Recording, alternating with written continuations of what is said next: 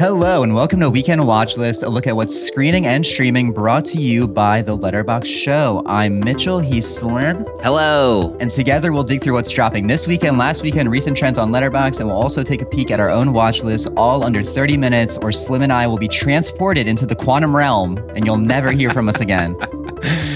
Good news, everyone. This week is so huge. It needed to be brought to you by our friends at Mubi, a curated streaming service showing exceptional films from around the globe. From iconic directors to emerging auteurs, there's always something new to discover. And with Mubi, every film is hand-selected. It's like your personal film festival, streaming anytime, anywhere, and for a limited time only. You can try Mubi for free for 90 days at Mubi.com/letterboxd. That's MUBI.com/letterboxd. Yeah, I'm always on the lookout for what's coming to Mubi. They really curate. If you're looking for a sweet curated streaming service, I know people get on some of these streaming services. I won't name names. And, they're like, what's even available on here? I can't figure out what's available. Mubi curates it for you beautifully. They just announced their March programming, which is going to be stacked with films like Please Baby Please with Andrea Riseborough, a Brian De Palma double bill of Obsession and Body Double. I love Brian De Palma. And my beloved Paul Schrader, his sophomore feature Hardcore is going to be on there in March. But right now on Mubi, you can sign up with a sweet deal on Mubi and you can watch Park Chan-wook's Decision to Leave, streaming exclusively on Mubi in the US and plenty of other countries across the world. This is the latest from Park Chan-wook, who directed Old Boy, The Handmaiden. We covered this film on Weekend Watchlist when it came out last year and ended up being in my personal top 10 of last year. I wrote in my Letterboxd review that it's a Hitchcockian labyrinth that keeps you guessing until the end with its naughty, twisty narrative, pushing and pulling characters through relationships with each other and with the audience. But if you don't trust me, and why would you, Decision to Leave was the 27th highest rated film of the entire year by the Letterboxd community. So clearly I am not alone on this one. It's insane. He says in their Letterboxd review, Decision to Leave is a movie about love, crime, purpose, forgiveness, and suffering too. If it were only possible for all films to be so well thought out, we would live in an inexhaustible utopia where cinema would always be made with all the power that images should have. So check out Decision to Leave and many others, and you can try Mubi free for 90 days at Mubi.com/letterboxd, MUBI. Get it. But Mitchell, I saw you gasp at my Futurama reference. It only gets better from here, okay? It only goes higher. We're going to talk about The Quiet Girl, Emily, community reviews, tagged Weekend Watchlist, with that same community thought of last week's movies, and we'll shuffle our very own watch list together forever. Well, first, let's talk about The Bear. It's time. Not the Hulu series The Bear. We're talking about the one and only The Cocaine Bear, directed by Elizabeth Banks, on 47,000 watch lists. Right now, it's coming out wide in theaters. The film is focusing on an oddball group of cops, criminals, tourists, and teens converging in a Georgia forest where a 500-pound black bear goes on a murderous rampage after unintentionally ingesting cocaine. It did not do it on purpose. That will not stand up in a court of law. This was unintentional. But Slim, what are your reads? I remember when the trailer for Cocaine Bear dropped and people were losing their minds on the internet. What do you think about this film? They're like jumping in their seats in the theater. They're climbing from the chandelier, seeing Cocaine Bear trailer happening. I'll tell you what, my son was doing that same thing. We saw the Cocaine Bear trailer when we saw Megan, and he angled. He's like, "Are we seeing Cocaine Bear?" I don't know what to think. This just looks like a zany, kooky idea for a movie. It's got an amazing cast, but it looks like a great time. It's R-rated. I think there's some gore in there, but it's a horror comedy type thing. And it's directed by Elizabeth Banks. What's not to love? Yeah, Elizabeth Banks has created a really interesting career so far as a director. She started, her feature debut was Pitch Perfect 2, which I think we all know is the best Pitch Perfect movie. I think we all agree on that one. It's, it amped up the humor, the heart, the scale of it. I love Pitch Perfect 2. And then she went into, and she did the 2019 Charlie's Angels movie with Kristen Stewart in there. And I think that movie rules. I did not have high expectations for that movie. And I went in there and Elizabeth Banks kind of blew my mind. Kristen Stewart's great in it, but Elizabeth Banks, she has such a wide career as an actor in comedy. And so I wasn't sure how she was going to do in that movie with navigating like the action scenes, but they were effective. They were exciting. They were super rad. She's a great action director. And so honestly, it doesn't surprise me that reviews are already dropping with people saying that Cocaine Bear really like navigates the tonal balance of the horror, the action, the comedy really well. I want to read some Letterboxd reviews for this one. Liam Conway says, I was hoping this movie would commit all the way to its premise, and I'm happy to report that it, all caps, does. Elizabeth Banks pushes this script to its limit. Amy left a review. Elizabeth Banks choosing to play Jane at the start implies that this and Wet Hot American Summer are in the same universe. Wow. Amy might be onto something. Amy might be onto something, because I think maybe, I'm getting word, our own Brian Formo had the chance to talk with Elizabeth Banks recently, and he actually asked her about the opening of Cocaine Bear with her playing Jane and using the same opening song for this as David Wayne used in Wet Hot American Summer. Maybe we have a clip of her talking about that? Jane, for me, I just knew I wanted to put the audience in the period, the 1980s when the movie takes place. And I needed a kick-ass song that sort of also conveyed the tone of the movie that we were going for. And I wanted the audience to be like really up as the movie started. And as I was putting together the list, that song came up on a list. I cut the opening to it and immediately knew that it had to be that song. And I called David Wayne, who directed Wet Hot American Summer, and I said, listen, you picked the greatest opening song, and I'm fully going to steal it from you. I hope that's okay. And he said, go with God. And so we did. Go with God. Go with God to theaters this weekend to see Cocaine Bear. 2 tickets, you and God. Next on our list, from Colm Barade, The Quiet Girl on 49,000 watch list. This is in theaters. Synopsis: a quiet, neglected girl is sent away from her dysfunctional family to live with relatives for the summer. She blossoms in their care, but in this house where there are meant to be no secrets, she discovers one. This one, I think, for folks that listen to Best in Show and maybe even previous 4 favorites episodes of the Letterboxd Show, you have probably heard of The Quiet Girl over a long period of time. There was like some buzz on the podcast, and you're hearing it now with awards season. But what are you hearing about The Quiet Girl, and why should people maybe consider checking this out? Yeah, this is one that's like, it's finally coming out in the US for people to see here. And it's one that has been really trending across Letterboxd for over a year now. Like we were covering the Berlinale Film Festival, which is going on right now. Last year's festival is where The Quiet Girl premiered, and it was already popping off. Kane on Letterboxd described it as having empathy in every frame. And we had our correspondent Alicia Haddock speak with the film's director there for a feature for Journal, which is a gorgeous conversation that we'll link to in the show notes. But that was really, it really popped off there. We saw the ratings, the reviews really going off on Letterboxd for it a year ago. And that was the start of it just, trending beautifully over the course of the entire year. Since then, it's been nominated for the Oscar for Best International Feature. It's up for right now. It swept the 2022 Irish Film and Television Awards, where it won 8 prizes, including Best Film, over competition like The Lost Daughter and Belfast. Sorry, Kenneth Branagh, not good enough. And on our year in review for last year, it was the 20th highest rated film of 2022. So, this is one that has just been going off the charts. Molly left a review. Oh, this just wrecked me. Would confidently call this the most beautiful Irish movie of all time. Like, this had me choking on my tears over a Kimberly biscuit. I've never seen Irishness celebrated this ardently in cinema before, and it's so effing stunning. Yeah, this is a film, one of the key elements of this film that really makes it stand out is that it's made in the actual Irish language, which is a really rare thing to see in cinema. And so it's not surprising to see a lot of the reviews calling out the innate Irishness of this. Theo, in his Letterboxd review, says that it's a deeply compassionate and moving film, really snuck up on me. Irish filmmakers seem to specialize in tales of misery that burst into tales of hope. An ode to affection and compassion, how the smallest kindness can be transformative for those who have never received any. Has me tearing up just writing about it. Made me feel a lot. Can't wait to feel it over and over again. So when you and God are done seeing Cocaine Bear, just maybe sneak into The Quiet Girl. Buy tickets first, but then you can sneak into The Quiet Girl. Don't you dare sneak into it.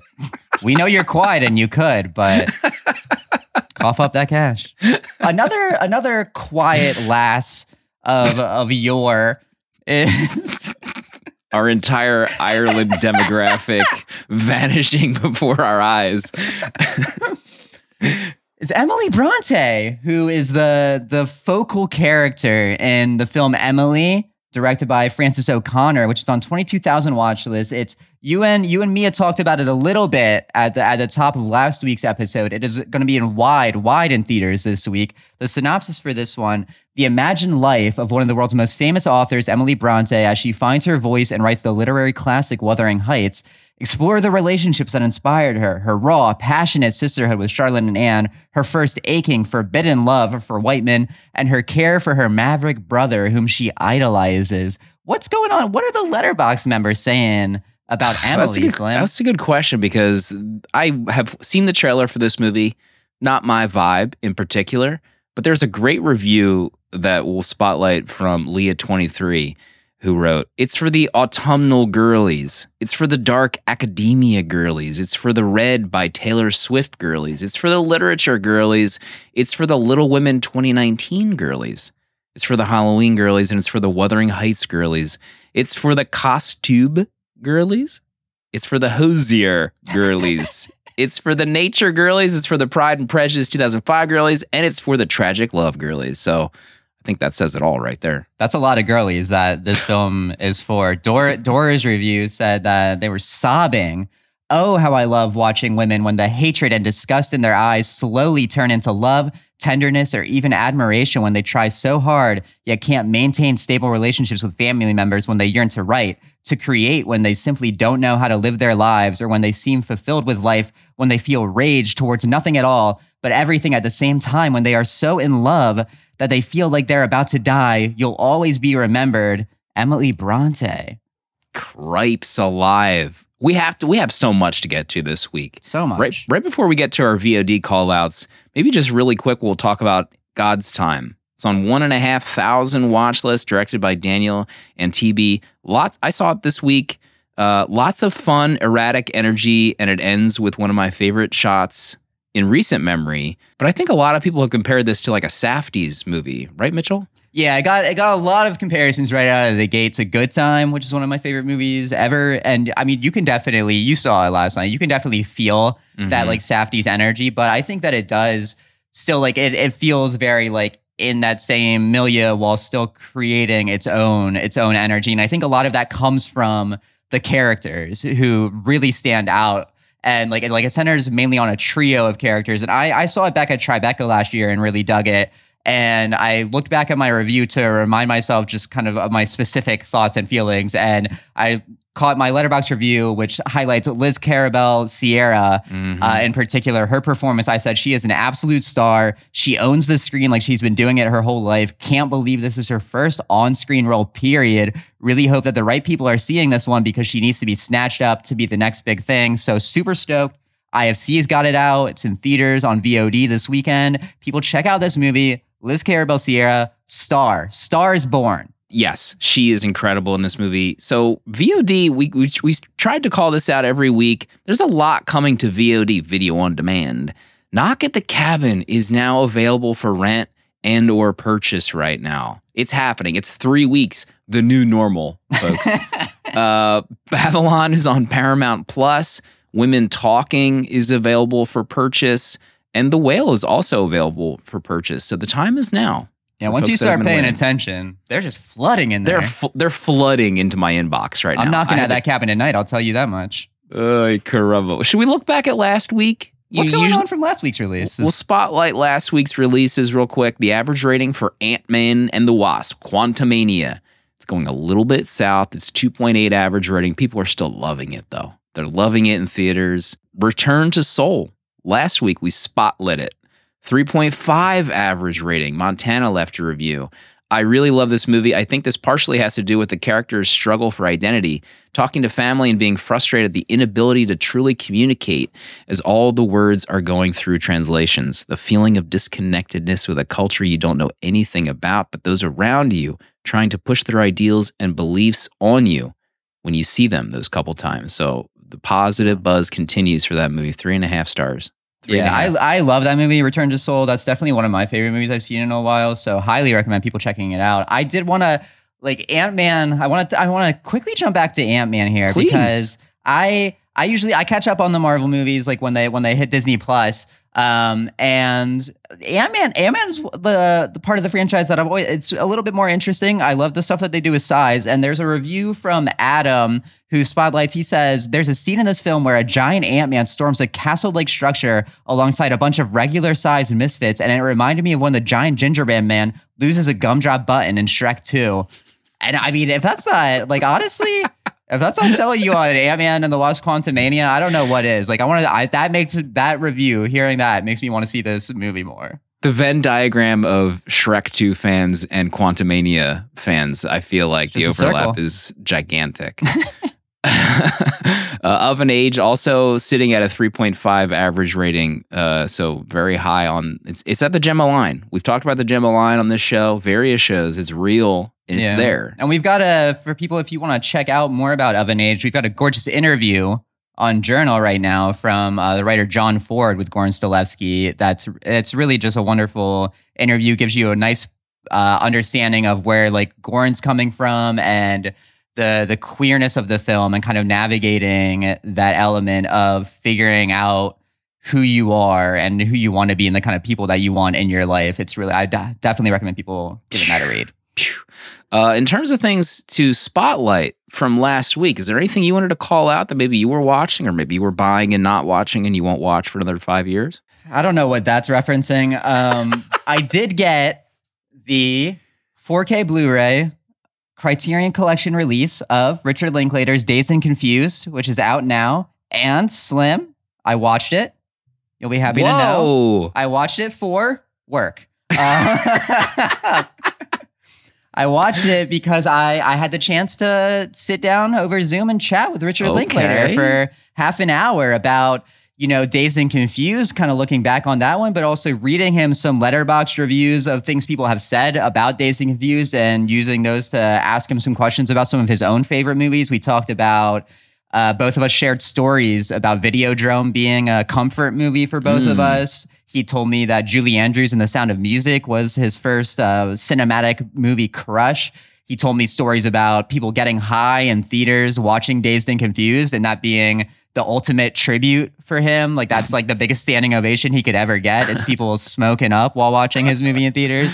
So that's coming out on Journal in a couple of days. I, would love for people to give that a read. It's a very fun interview. He is the chillest dude I've ever met. Love your interviews on Journal, by the way. Can I just say? Thank you very much. Podcast. Wow. Can't wait to read that.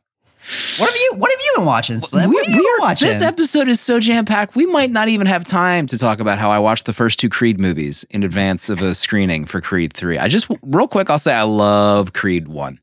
That's a 5-bang movie. Yeah. You are now finally allowed to live in the Philadelphia area because you finally watched Creed. Flynn at Letterboxd was hassling me that I had not seen Creed. Lo and behold, Flynn has not even seen Rocky. So, Flynn, glass house, okay? Glass letterboxed house. But I greatly enjoyed it. So we got to move on. We usually spotlight the top 50 of 2023. It's almost ready. It's almost time for the spotlight. It's not time yet this year. It's still in the oven. But I've been getting DMs out the wazoo about the Letterboxd Hot 100. The most watchlisted movies the last 7 days. What's trending right now? And I saw some shocking changes this week. Last week, if you remember, Knock at the Cabin, Babylon, and The Whale in the top 3. What do you think is number 1 this week, Mitchell? All right, great question. I've been thinking about this a lot. I've been trying to, it's very fascinating to see what initially I thought was going to move the needle on the Letterboxd Hot 100 is seeming to not be the case. You think that maybe it's around like trailers or something, but it seems like it's more about what's releasing, what people are talking about that just come out, maybe some what's coming on VOD. So my theory right now is that number 1 right now is either Ant-Man and the Wasp Quantumania or maybe Infinity Pool. Oh, I need to loop in like is it Wheel of Fortune music? Like, dun, dun, dun, Infinity Pool is number one. You are correct. I think we're starting to see the secret sauce of what makes a top watch listed movie. So Infinity Pool hit VOD. That's number one at 25,000 watch lists. The one other call out I had was that Knock at the Cabin completely left the top 10 this past week. So I think we can maybe prove this theory as like legit if Knock at the Cabin comes back, since that's on VOD. That's right. There was one other one. Ant-Man jumped into the list. So that theatrical release put it back up the list. So I cracked it. I figured it out. I'm on to you, Letterboxd watch listers. Mia got completely embarrassed last week with her pick, and Mitchell swooping in here after the data reveals itself. It's sickening. So let's move into our shuffle, our watch list section. What did you shuffle last week? What did you shuffle 2 weeks ago? Yeah. You had to watch in advance of this episode. I got two things. We did our special little, you talked about your twofer on last week's episode with Mia. Mia shuffled for her twofer for the next one. Mine, the first one that I got, the organic, the classic, the OG shuffle was for the film The Hero, Satyajit Ray film about a big movie star who boards a train to go and collect an award. And on the train, he ends up being spontaneously interviewed by a journalist. And we kind of take a tour through his past. And I think I really loved it. I'm a huge fan of the director. The Apu trilogy rules, the Big City rules, Charulata rules. So I think, I've never seen a film by him that I haven't absolutely loved. I think that The Hero specifically would make a perfect billing with Ingmar Bergman's Wild Strawberries, which is one of my favorite movies. But this one has the added benefit of being on a train, which I love me a train movie. Love trains. And I think that, it's just kind of a fascinating look through this guy's past, thinking of like triumphs, but mostly regrets and the scars that he kind of carries with him, which inform his relationship with the world. There's also some gorgeous, like really striking dream sequences in the movie. There's the first dream sequence that we see is him sort of like walking through this almost like Twilight Zone, like mountainous area that's just like mountains of cash. And he's initially in this like state of like capitalist bliss. He loves being surrounded by all the money. And then these skeletal hands start coming out of the money and dragging him down. It's just really stunning. It's a really wonderful movie. I highly recommend people check it out. I watched it on Criterion Blu-ray, but it is on the Criterion channel if people want to watch that on there. The other one that I got was Jim Jarmusch's Permanent Vacation. That was the oldest one on my watch list. And it's his first feature. It is the only Jim Jarmusch movie that I hadn't seen before. So now I have, collected. I've watched them all. Jim. Finished. And it's fine. It's good. It's very much like he shot it on 60 millimeter after he dropped out of film school. It was his first feature, and it feels a lot like one of those like 80s like indie guy like first feature where he's like figuring out like what his rhythms are, what he kind of wants to be doing. And so you can see, even if it's not like his best movie, you definitely see a lot of the pieces of what he would end up doing. And I mean, he's one of my favorite directors. So seeing the like nascent stages of his like first step into figuring out his voice is definitely, worth checking out if you're a Jim Jarmusch fan. But what about you? I mean, you got a treat on your last shuffle. I got what I'd call a letterboxed movie, The Lobster. Our boy Yorgos, Colin Farrell, Rachel, Ben.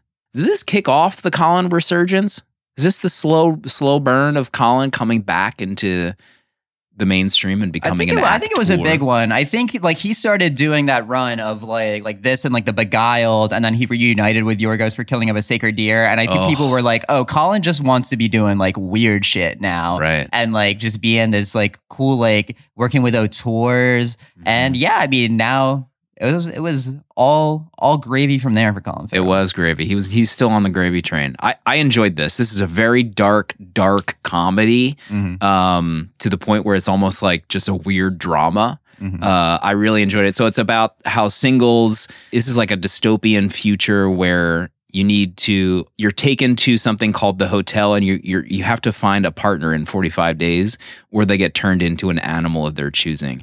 I wrote in like some of my notes that I call this like an artsy comedy because it maybe like just because it comes off that way. So very dark. I had a great time. I really loved The Killing of a Sacred Deer, and this is still only the second movie of his that I've seen. Bro. I haven't seen The Favorite. You gotta watch Dogtooth, man. Haven't seen Dogtooth. I mean, he got his filmography, all these posters. Looks like he's like designing his own posters. They're all awesome. Yeah.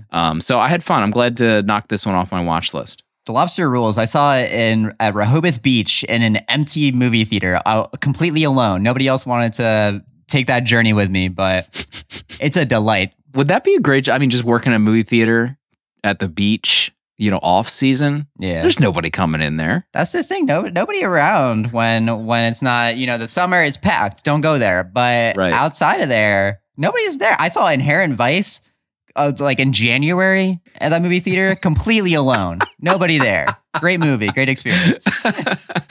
So our community is also spotlighting their watch list reviews. They're tagging it Weekend Watch List. And of course, I saw Marcel the Shell with Shoes on review. So we got to spotlight that. Starfall 555.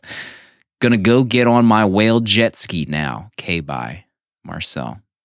I want to shout out Trip Burton's review of Possession. Possession back on Shudder. You've been waiting for it. If Possession has been a hard movie to find sometimes. It is back on Shudder. Trip Burton watched it for the first time.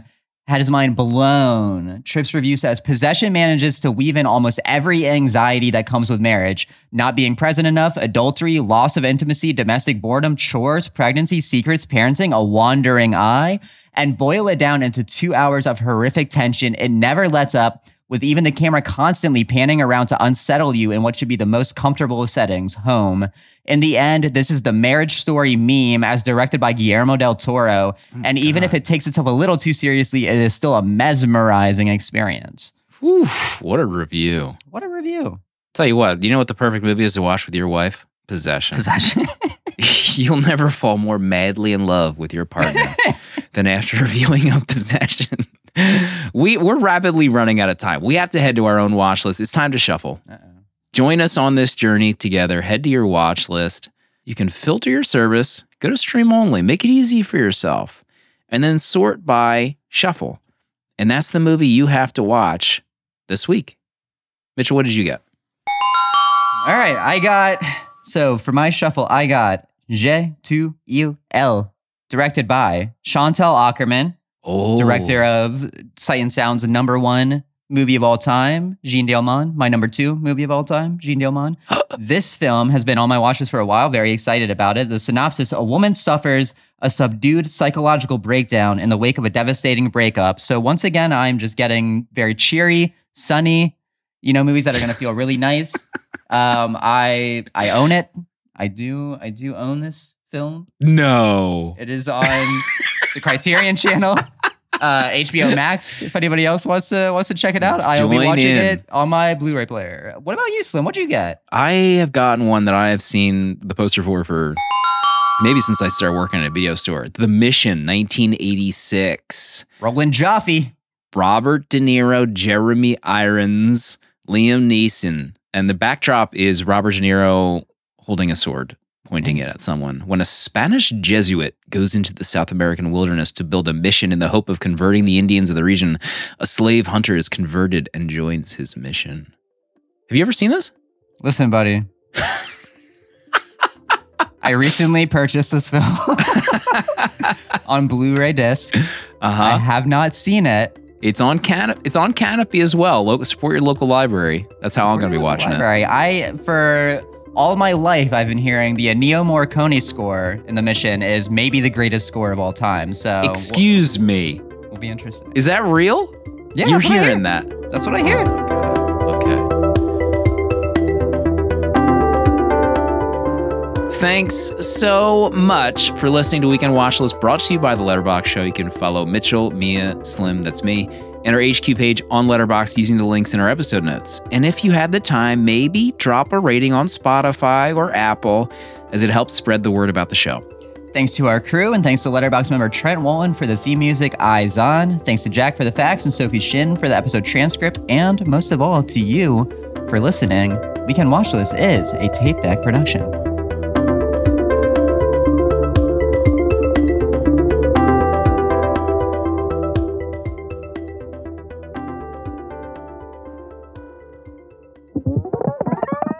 This is a Tape Deck podcast.